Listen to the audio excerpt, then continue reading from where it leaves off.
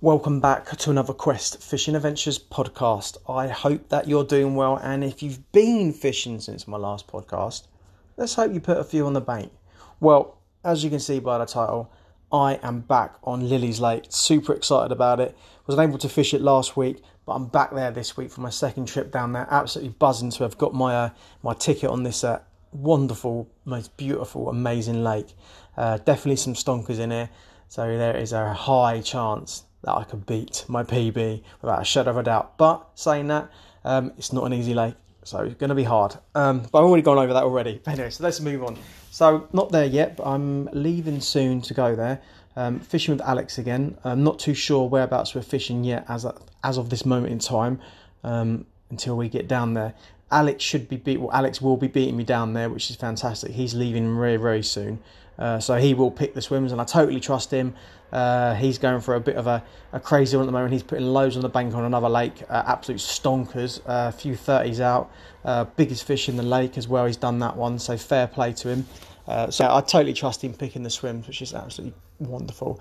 But I just wanted to kickstart this podcast, and then I shall meet you guys bankside. Right, I got the second rod out, used the bushwhacker again with a deeper on. I pushed it out 13 sections. It's about 14.5 foot of depth, and then I've pushed it out that far, and then it starts to go back up the gravel bar again. But as it starts to go up the gravel bar, it gets weedy, which is why I quite like this spot, because it's off the weed at the bottom of the gravel bar. And hopefully, there's going to be fish around that, and they're going to feel safe in the weed as they do. I would like to go in the weed, but then you've got to find a spot, and I really don't want to disturb my swim too much on this quick session today. I just want to get them out on spots I feel could do a fish. So that's out. That's on a spinning rig as well. Same again, DNA SLK.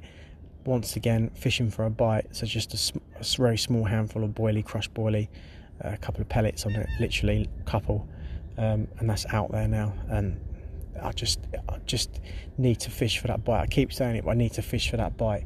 I think that's the most important thing to focus on. So yeah, that one's out now. Let's get the last one out. I love fishing 3 rods. Right, that was 10 sections. I think I missed that out, and I thought I needed to add that in for myself if I come back here. So a mental note for myself. Right, that's my final rod out at last. It's taken about an hour to get all 3 rods out, but hopefully it's going to be worth it, putting the effort in. So that's my left hand side rod, and so they've gone in actually in front of that tree where it tips out. I was originally going to put it there just on the site, but there seemed to be a little bit of debris down there, a bit weed it'd be, so I've pushed it out a little bit further, so it's gone 10 sections out, and it's actually 15 foot where I am, and it did look lovely and clean on the deeper, looked nice and looked quite hard. It was showing fish as well, but as I said, that doesn't mean anything. I've gone for the features and the depth, so I've gone there on that one. So they're kind of almost in a line to a degree.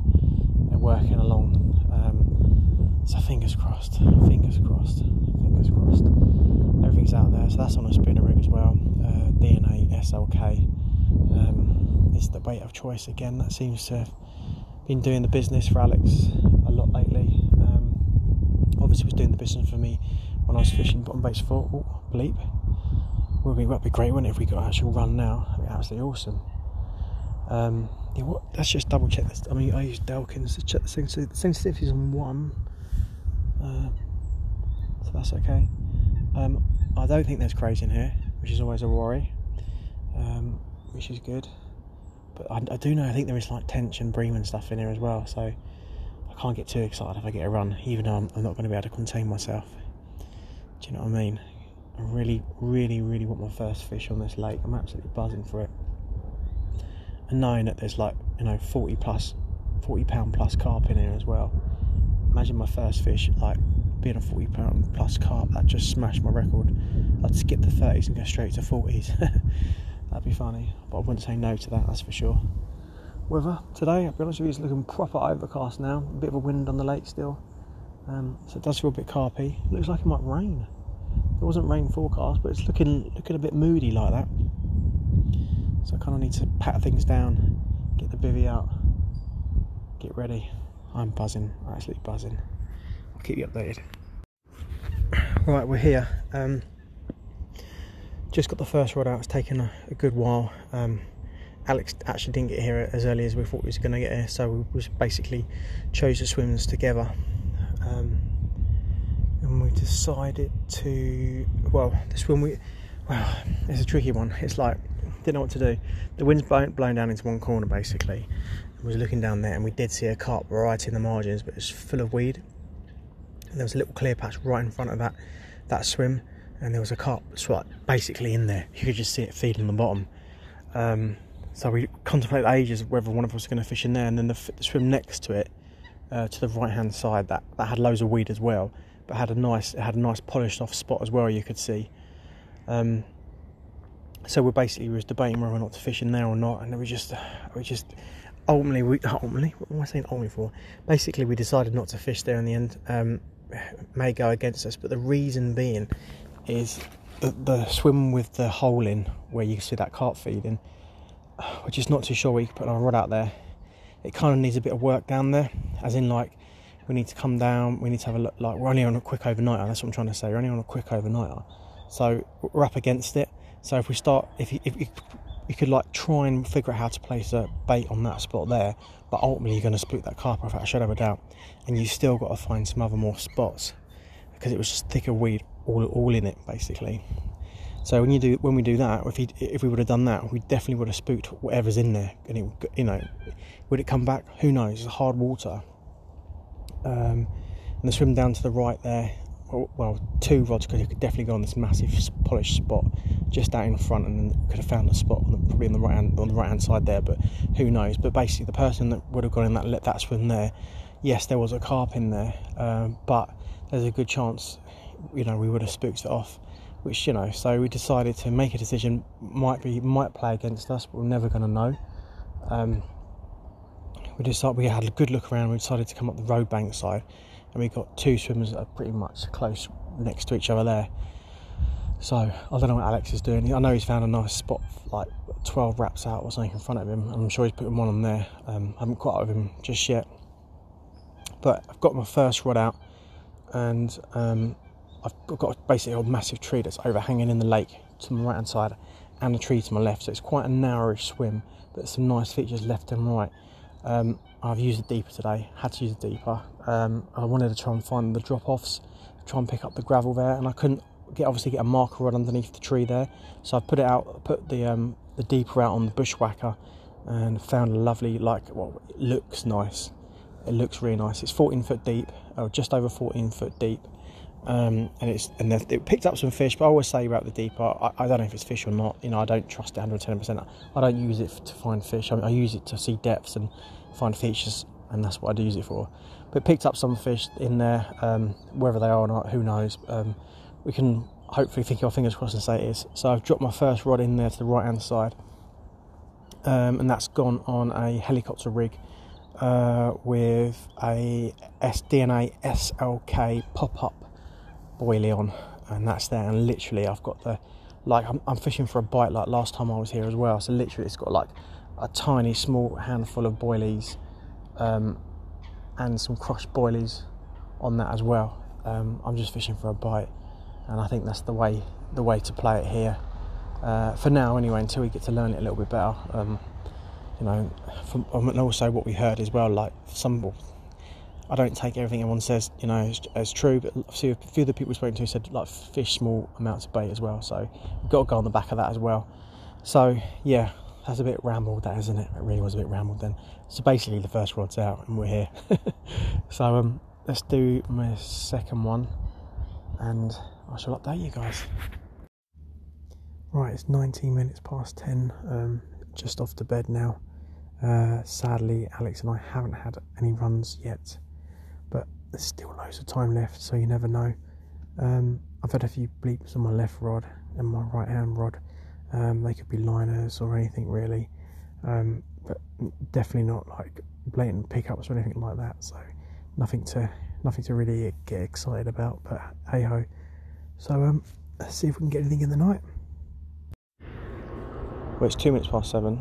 I'm still here, but I'm literally about to pull the rods in. I've had a catch up with Alex. He didn't get anything last night, just like me. which obviously we're both gutted about. I'd love to know if anyone else on the lake has had anything, but I think we're going to find that out, unfortunately, unless we bump into someone, see what they know.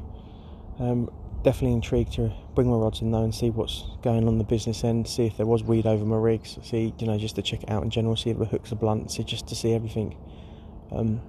Had a couple of bleeps on right hand rod again this morning when I was packing my bivvy down, but that's pretty much about it, if I'm honest with you.